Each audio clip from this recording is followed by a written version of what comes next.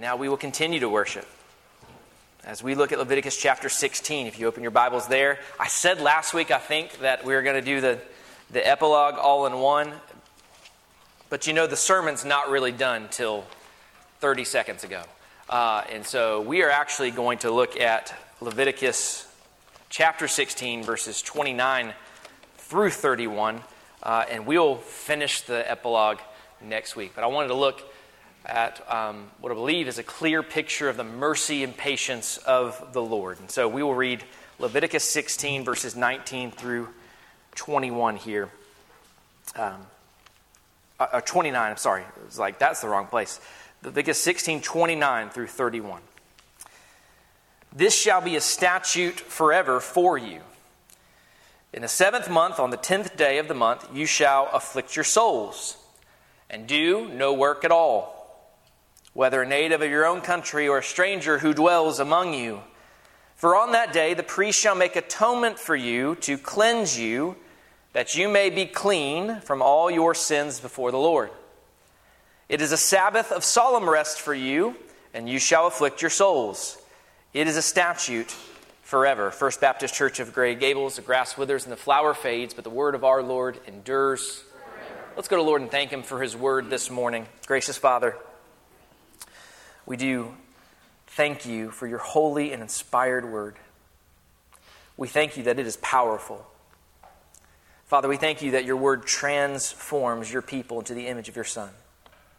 That we become more and more like Christ as we better understand your word, having it applied to our hearts by the work of your Spirit. Father, that's our prayer this morning, as it is every single Sunday, that you would speak through your word. That your people would have ears to hear, and that the Holy Spirit would do what the Holy Spirit does in sanctifying people through your word. We pray for any who do not know you, who may be among us, that your word, that your Spirit would have its work in them as well, convicting of sin and drawing them to yourself and your Son, Jesus Christ. In all of this activity, it is our desire to honor and glorify you, because we know that where your truth is proclaimed, Father, you are honored and glorified by your people. So, Father, let that be our end this morning. In Jesus' name we pray. Amen. Amen. Thank you. You may be seated. All right. If you're new here, we've been in this book of Leviticus for quite some time now, and it has been a tremendous blessing in my heart, I know. But before we actually dive into the text this morning, we just have 3 verses, but we do need to do a little bit of review in order to make sure we're understanding what's going on in verses 29 through 31 in the context of Leviticus 16. So 2 weeks ago, we were introduced to Leviticus chapter 16, and we went over first couple verses and a little part of verse 3 of chapter 16 that contain that warning, right, to Aaron to not enter into God's presence whenever and however the high priest wanted. We saw the reason for that is that the way back to the Lord is dangerous because God is holy and just and people are sinful and rebellious. So, the Lord must call. The Lord must be the one to invite. He must be the one who determines when someone comes into his presence. People could not enter the Holy of Holies however they desired. Of course, we saw that it must not only be according to the Lord's call, but also according to the Lord's leading. That it must be His way. We considered that now the only way into the Holy of Holies is through Jesus Christ, the way, the truth, and the life. And we must follow Jesus. We saw the call to come into the presence of God, that it goes out to all, and it's not really just an invitation, but a command to trust Jesus and follow Him. And then last week we explored the body of Leviticus chapter 16, what the instructions and the way into God's presence actually were. They consisted of several rituals and sacrifices that were provided by the Lord to make atonement for the people of God. We saw together how really a lot of it in the writer of Hebrews, how he interpreted all of those events in the light of Jesus Christ's life, death, and resurrection. How Jesus' ministry was the true and better Day of Atonement that gained access for us into the Holy of Holies. We saw at the heart of this day was that scapegoat ritual. That through the scapegoat ritual, the sins of the people were placed on the head of the goat. The goat was therefore taken away from the presence of God, as were the sins of Israel, so that Israel was not taken away from the presence of God. And of course, we understand and considered how Jesus Christ is the true and better scapegoat, bearing our sins away from us as far as the east is from the west. All of our sins, every one of them. And this week, again, we'll handle part of the epilogue. Really, I just want a laser beam focus on specifically verse 30. The big idea of verse 30, and I think this text, is that the Lord is patient and merciful towards His people.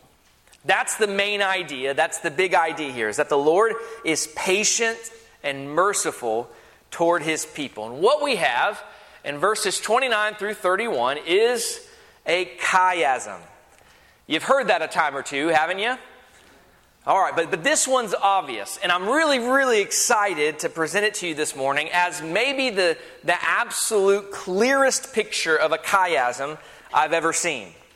Again, if you don't know what that is, if you're new to this and you're thinking we just keep saying that word, do you know what it means? Yes, the chiasms were used as a teaching tool. It was a literary way of writing, a type of writing that was used to teach people and to aid them in memorization so they could memorize Scripture better. But sometimes, just like this one here, it serves to emphasize the main point in a series of verses. And this is exactly what this one does, okay? So, are you ready for this? We're gonna do this chiasm together, and I know you're just excited, right? Nobody gets more excited than hermeneutics in here, right? That's it, right? Okay.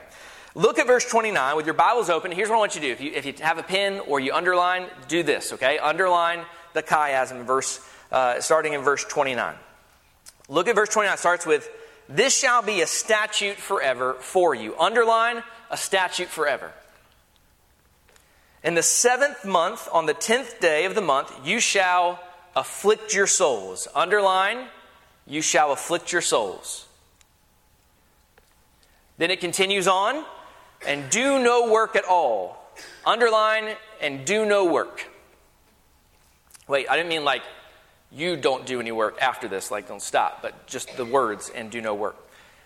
"Whether a native of your own country or a stranger who dwells among you," and then look at verse 30. This is the center, which means the main idea. "For on that day the priest shall make atonement for you to cleanse you, that you may be clean from all your sins before the Lord." Now verse 31, are you ready? "It is a Sabbath of solemn rest for you." Underline Sabbath of solemn rest. "And you shall afflict your souls." Underline, you shall afflict your souls. "It is a statute forever." Underline a statute forever. So verse 29 and 31 parallel each other, but in reverse order. That's a chiasm, with the center being verse 30. So in 29, you have statute forever, afflict your souls, do no work. Then the center, verse 30, main idea, meant to be emphasized. And then you come to verse 31, Sabbath of solemn rest, which is the same exact thing as do no work, right? And then, we're moving backwards now, then afflict your souls in a statute forever. Clear as mud? All right, listen, the reason why I say this is because these are all throughout your Scriptures. And as you, the priesthood of all believers, as you read your Bible for yourself, this is an instructional and helpful tool that will help you actually interpret the meaning of that verses. All right? Great, we're moving on. The take-home point is that the center text is what's meant to be emphasized in the mind of the Israelites as they heard this or read this, right? Read it one more time with me, verse 30. "For on that day the priest shall make atonement for you to cleanse you, that you may be clean from all your sins before the Lord." This is the purpose of the Day of Atonement. The Day of Atonement assured God's people of His patience, His mercy, and forgiveness. I want us to see that this morning. The Day of Atonement assured God's people of His patience, His mercy, and forgiveness. That should be number 1 in your outline. See, Israel's covenant Lord was merciful and gracious. He was not some tyrant who laid down the law and executed extreme prejudice against every transgression. Many come to the book of Leviticus and they read it through superficially and they kind of come away with that understanding that, man, that God of the Old Testament's an angry tyrant God. But that's quite the contrary. In fact, right here in chapter 16, the Day of Atonement demonstrates the Lord's steadfast love toward His people by forgiving them of all of their iniquities, all their transgressions, and all their sins. And this is what really it's all about. Ultimately, this statement is a confirmation that the Lord is gracious and merciful, long-suffering, abounding in goodness and truth. In fact, this was a timely and precious reminder for Israel. This understanding of giving of the Day of Atonement was indeed a precious and timely reminder. Remember how this chapter began? Nadab and Abihu, right? That reminder. The sons of Aaron who were consumed by the fire of the Lord's judgment for attempting to enter the Lord's presence unprepared and uninvited. In fact, if you look at chapter 16, verse 1, it says, "Now the Lord spoke to Moses after the death of the 2 sons of Aaron." So actually, this giving of the Day of Atonement most likely happened immediately following the Nadab and Abihu incident. I know it's separated by several chapters of purification law, but it's more intent on teaching the content, not the chronological order. And so it doesn't mean that this didn't happen after, but I think that verse tells us this happened right after the deaths of Nadab and Abihu. And those deaths may have very well caused many to question the patience and mercy of God. In fact, that may even have an effect on us as we read account like that. And so in light of that event, the giving of the Day of Atonement would have been a helpful reassurance of the Lord's patience and mercy. How simple but powerful it would be to hear the promise that Israel would be clean before the Lord from all their sins. The Lord would accept their sacrifices on the Day of Atonement and forgive all of their iniquities, transgressions, and sins. They would be cleansed away. But notice why the Lord gives Israel the Day of Atonement. Don't miss this. The Lord does not say, if you guys sin against me, if you transgress me, if you fall short of my laws, then here is the Day of Atonement. Instead, He says, when you sin against me, when you transgress my holy laws. The Lord gave Israel the Day of Atonement because of their uncleanness, not in the case of it. It's important for us to understand the Lord gave Israel the Day of Atonement because of their uncleanness, not in the case of it. In verse 16 it states the Day of Atonement was necessary. Leviticus 16:16 it says, because of the uncleanness of the children of Israel and because of their transgressions for all their sins. See, the Day of Atonement was necessary year after year because year after year the people would be unfaithful to their covenant promises. Day after day, their tendency would be to stray, to grumble, to become lazy in their obligations and forsake their covenant Lord. Hour by hour, the unholy dust of uncleanness would build, it would mountain, and the offensive transgressions would increase. The defilement of sin would gather, and the Lord knew this. The Lord knew that they were a stiff-necked people. He knew they would defile His sanctuary with their uncleanness. He knew that they would grumble and complain constantly, and even so, He chose and loved them. Because of their sin, they received the Day of Atonement, not in case they sinned. In fact, let me be clear, the only reason that we're here today, I mean not just here in this building by God's grace, but alive, is because of the patience and the mercy of the Lord. I mean, pause and think about that. The Lord showed his patience and mercy in the Garden of Eden when he delayed the death sentence of Adam and Eve so that humanity would not be cut off forever. We're here today because of that patience and mercy. The Lord displayed patience and mercy at the Tower of Babel when he scattered instead of destroyed so his plan for humanity would not be undone. We're here today because of that patience and mercy. I mean, listen. Even after the judgment of Israel, the nation of Israel, Jeremiah, that Old Testament prophet, was able to confess in Lamentations chapter 3, verses 22 through 23, words we know well. Through the Lord's mercies, we are not consumed because his compassions fail not. They are new every morning. Great is your faithfulness.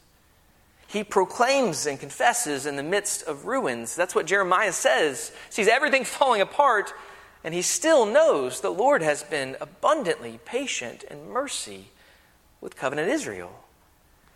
Now, the Lord's patience and mercy have been revealed every single day that sinful people have continued to enjoy the gift of life while deserving the penalty of death. You ever want to question the patience and mercy of God, you need to read that, to know that the Lord's patience and mercy have been revealed every single day that sinful people have continued to enjoy the gift of life while deserving the penalty of death. Every single day. For as the Apostle Peter would later write in 2 Peter chapter 3, verse 9, the Lord is not slack concerning his promise, as some count slackness, but is long-suffering toward us, not willing that any should perish, but that all should come to repentance. Church family, this is who our God is. He is patient, long-suffering, accommodating, merciful, gracious, and does not deal with his people as their sins deserve. Amen. If you're assured of that this morning, I mean, if you're really convinced that this is God's disposition toward his people, then you understand this text. That indeed our God is merciful and gracious, long-suffering, abounding in goodness and in truth. Now, I continue to use that language, that God is merciful and gracious, long-suffering, abounding in goodness and truth, because I believe something about this Day of Atonement.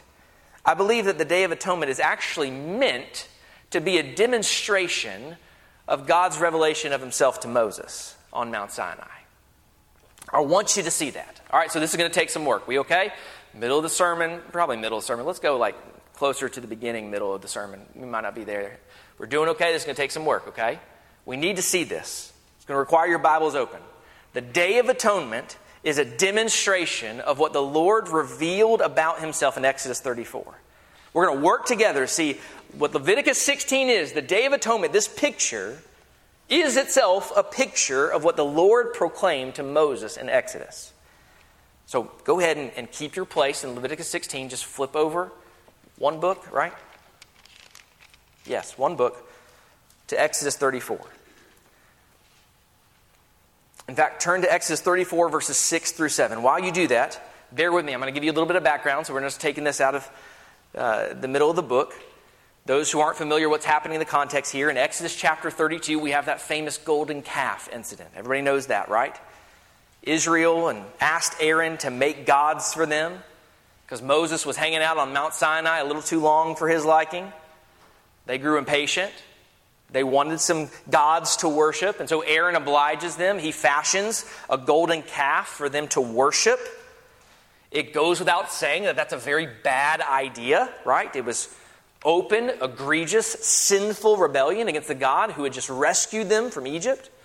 And the end result was about 3,000 men that died that day, and even more that perished from a plague that broke out. Thousands received a penalty due to their guilt.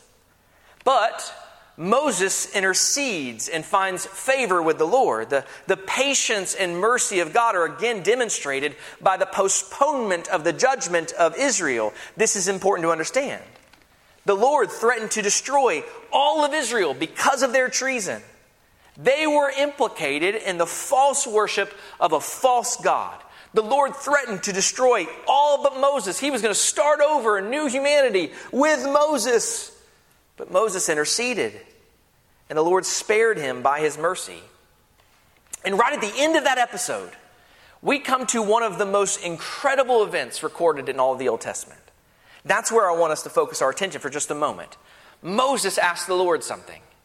Moses asked the Lord to reveal the Lord's glory to him. And the Lord agrees.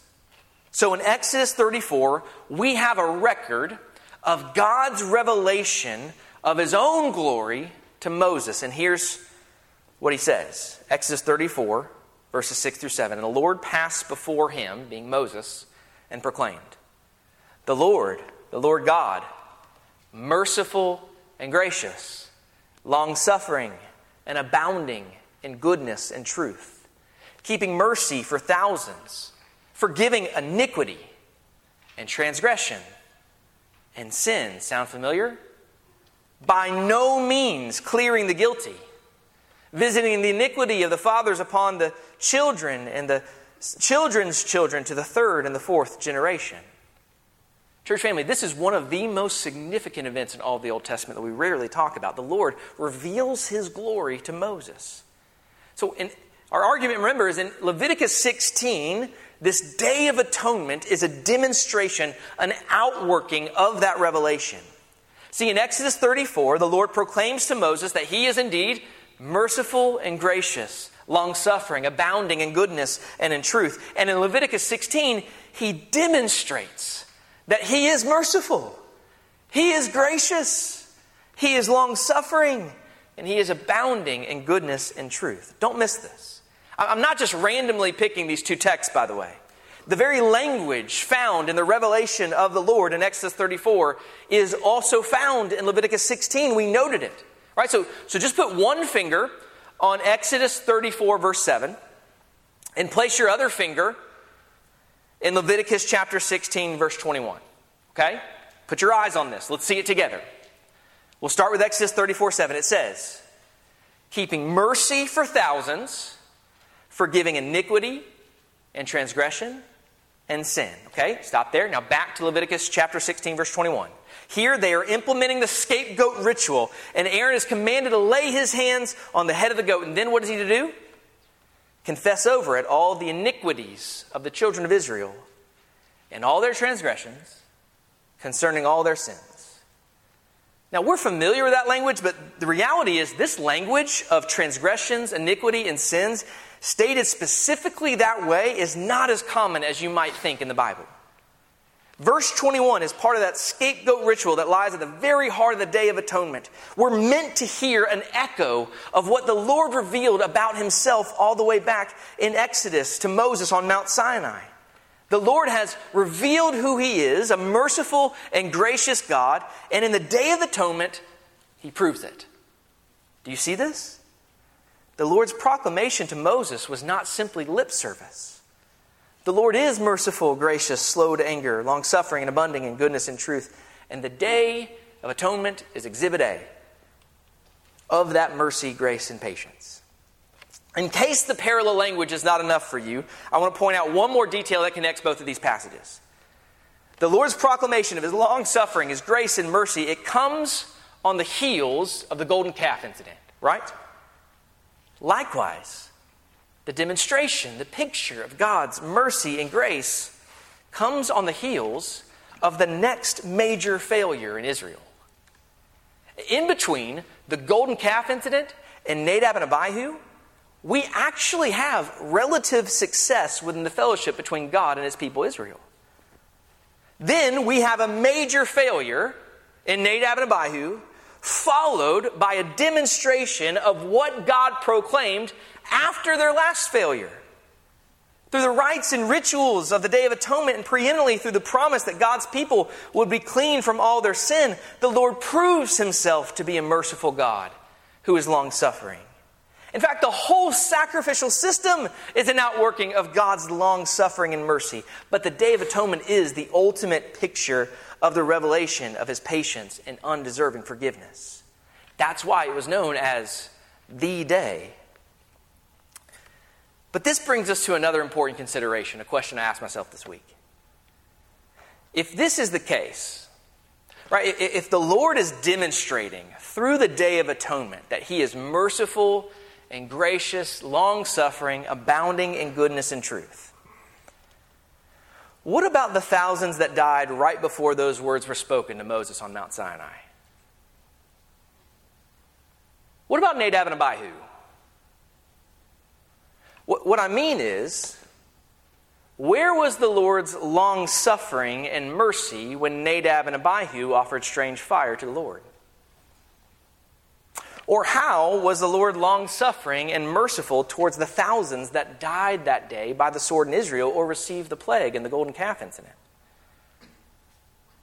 Asked another way, what makes the thousands who died for their iniquities, transgressions, and sin with the golden calf different from the thousands who received forgiveness for their iniquity, transgressions, and sin with the golden calf? What separates Nadab and Abihu from Aaron? Nadab and Abihu attempted to enter the Lord's presence uninvited and unprepared. That is really bad. We looked at that. We know that that's really bad. We consider the text. But Aaron fashioned an idol for the people of Israel to worship. Then he lied about it when Moses approached him.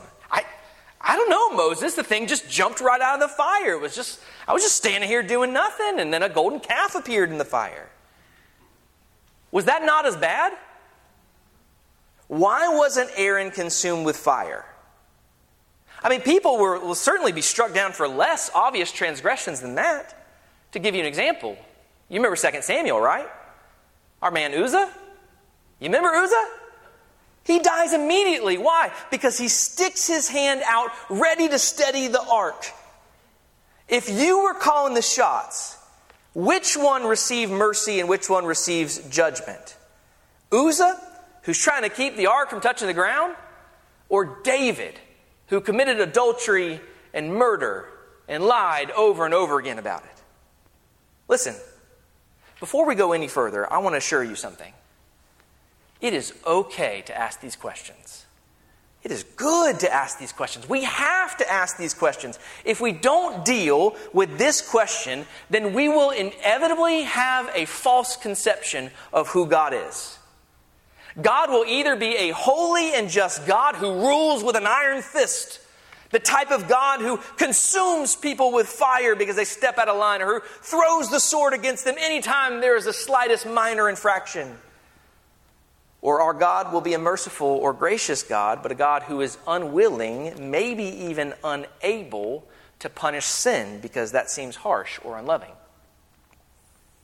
If we stumble every time we read that God brought judgment against somebody, or if we read God didn't bring judgment against someone and we think he should have, either way, there is a fundamental truth missing from our theology. The truth is actually found in Exodus 33. See, before the Lord reveals his glory to Moses, he reveals his intention in doing so in chapter 33. He says this in Exodus 33:19. Then he said, I will make all my goodness pass before you, and I will proclaim the name of the Lord before you. I will be gracious to whom I will be gracious, and I will have compassion on whom I will have compassion. What separates the thousands who incur the penalty of sin from the thousands who receive the steadfast love of the Lord? Friends, the answer is the sovereign grace and mercy of God. Why was Aaron spared while Nadab and Abihu were consumed with the fires of judgment? The sovereign grace and mercy of God. Period. See, here's what we do. This is why we struggle with this, is because we are either prone to either ignore the tension completely, or we formulate some sort of response that really places the reasons behind the mercy of the Lord on the shoulders of people and not in the hands of God. Our minds want to, desperately, you're feeling it now, aren't you? Our minds want to assume that the sin of Nadab and Abihu are somehow worse than the sin of Aaron. But friend, a review of the details will not allow that interpretation. It just won't stand. It's simply not true. Again, why was Uzzah struck dead for touching the ark, while David, the adulterer and murderer, receives the forgiveness of the Lord? The only biblical answer is the sovereign mercy and grace of the Lord. That answer does not lie in something inherent in the person, but inherent in God. Our Lord is merciful and gracious to whom He will be merciful and gracious. And here's what we learn from all of this. Hear this. We learn that God exercises His mercy and His judgment according to His good, perfect, and pleasing will for His own glory. Say it again.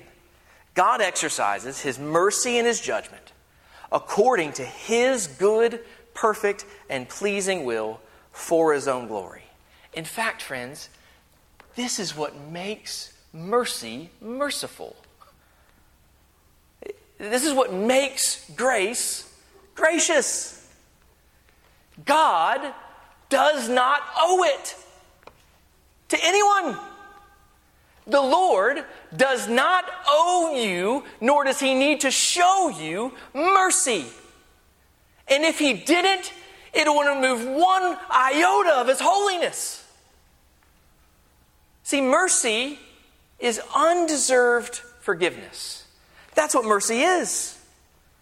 In fact, I was reading this week. I put this in the reading. It's nowhere near the point of the text in Matthew 18, but I thought about it. In the king in Jesus' parable of the unmerciful servant, right? The unforgiving servant. The one that received mercy but that didn't show it, right? You remember them? The king in that parable, let me ask you, you know he didn't have to show mercy, right? Just in case you're not familiar with the parable, the servant owes an unfathomable amount of money to a king. He goes before him. The king forgives his debts.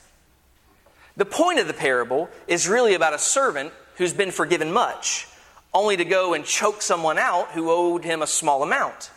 He sends that one away to prison until he can pay the full debt. And eventually, the unmerciful servant is brought before the king. That's the parable I'm referring to. But listen, my point is, the king in that parable, hear me, the king would have been no less merciful if he demanded payment on the spot. It would not have been the parable of the unmerciful king. If he demanded the debt be paid in full, he would still be a merciful king. It was his prerogative to demand full restitution or forgive the debt. Likewise, it is not unmerciful for God to judge guilt. That is not unmerciful. After all, in the same verse we've been looking at in Exodus 34, verse 7, God told Moses that He would by no means clear the guilty. In reality, here's where we struggle. In reality, it comes from a core misunderstanding because judgment and wrath is what every last person deserves. Our confusion, our struggling with this passage, I promise you, it comes from us really not believing this. In reality, judgment and wrath is what every last person deserves. It's not what we want to hear. Our nature wants to hear that somehow we deserve God's favor, grace, mercy, and all people do. That's why it's so hard for us to see the judgment of God fall, because we don't really believe it's what we deserve. But we do. Aaron as much as Nadab and Abihu. David as much as Uzzah. Israel as much as the Canaanites. Here's the bottom line, friends. Judgment is ordinary, but grace is amazing. This is what we need to know. Judgment is ordinary, but that's what makes grace so amazing. We clearly see the Day of Atonement was a demonstration of God's sovereign patience and mercy. He says that you may be clean from all your sins before the Lord. That was the purpose of the Day of Atonement. It was God being gracious to whom He would be gracious, and God showing mercy on whom He would show mercy. But we can't stop there, can we?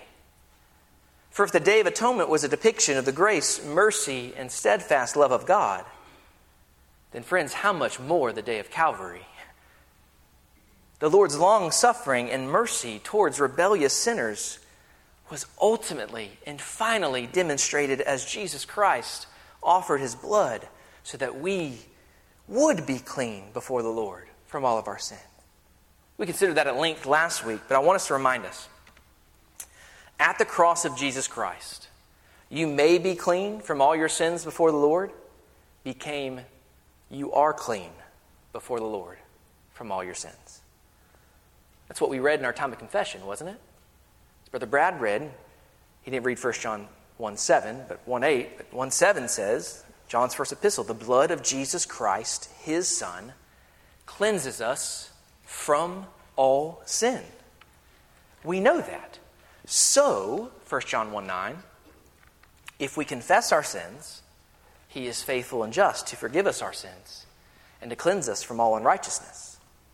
Christian, rest assured in the long suffering and mercy of the Lord towards his people. But listen to me. If you're not following the Lord Jesus Christ, you will not know the mercy of God when Christ returns. I implore you, I beg you, if you know yourself to not know Christ and you're sitting here today, repent of your rebellion. Trust in Christ. Follow him, for he is our only hope for mercy. In conclusion, listen, next week, Lord willing, we'll come to understand how Israel was to respond to the Day of Atonement. So we'll be back here in verses 29 through 34. But today, by way of application, I simply want to do this. I'm going to ask you, would you pray that the Lord would renew our minds and give us worshipful hearts that long to give him praise and honor that he deserves? For the Lord indeed is merciful and gracious, long-suffering, abounding in goodness and truth, keeping mercy for thousands, forgiving iniquity and transgression and sin, by no means clearing the guilty, visiting the iniquity of the fathers upon the children and the children's children to the third and the fourth generation. Christian, why have you been shown mercy and grace? Why has the Lord shown you steadfast love, forgiving your iniquity, transgression, and sin? How have you escaped the penalty due your guilt? Only one way: by the sovereign grace and mercy of the Lord. Because the Lord will be gracious to whom he will be gracious, and will have compassion on whom he will show compassion. May the Lord renew your minds and fill our hearts with worship. Would you stand as we close with a word of prayer? Gracious Father, how hard it is to think rightly about these things. Lord, we'll see next week very clearly from the text how we're prone to the subtleties of pride. How prone we are to work to merit something before your eyes. How prone we are to believe that in some way you really must have seen something special in us. Father, forgive us. For you show mercy on whom you will show mercy. And though that may be hard for us to comprehend, and certainly we don't know the intricacies of that, Lord, we do know this. To you be all honor, glory, and praise. We pray this in Jesus' holy name. Amen. Amen. Let's sing a hymn in response together. Church, you may be seated. So we come to our time of invitation, first and foremost to the church. If this is not only our time that we would reflect and renew our minds according to the word of how God has chosen to reveal himself through his own word, we would reflect and bring forth the heart of greater worship. But I think another application would simply be, if this is the definition of mercy and grace, then it ought to be our definition to show mercy and grace to each other. The reality is we have a misunderstanding of what mercy and grace is. We say we're offering grace and we say we're offering mercy, but it's deserved or earned. God has not dealt with you that way, friend. In no way. So to use those terms is to understand that as you show grace and mercy, you do it undeserved. But the only reason you're able to is because you have been shown grace and mercy from a long-suffering God who is abounding in goodness and truth. That it should be the thing that empowers you when you recognize the beauty that is this doctrine and who God is, and you recognize there was nothing that you brought to the table. He didn't look and see, wow, you are super special. Wow, you know what? I need him. He'd be great to have on my team. Friends, all you brought was your sin deserving of his eternal wrath.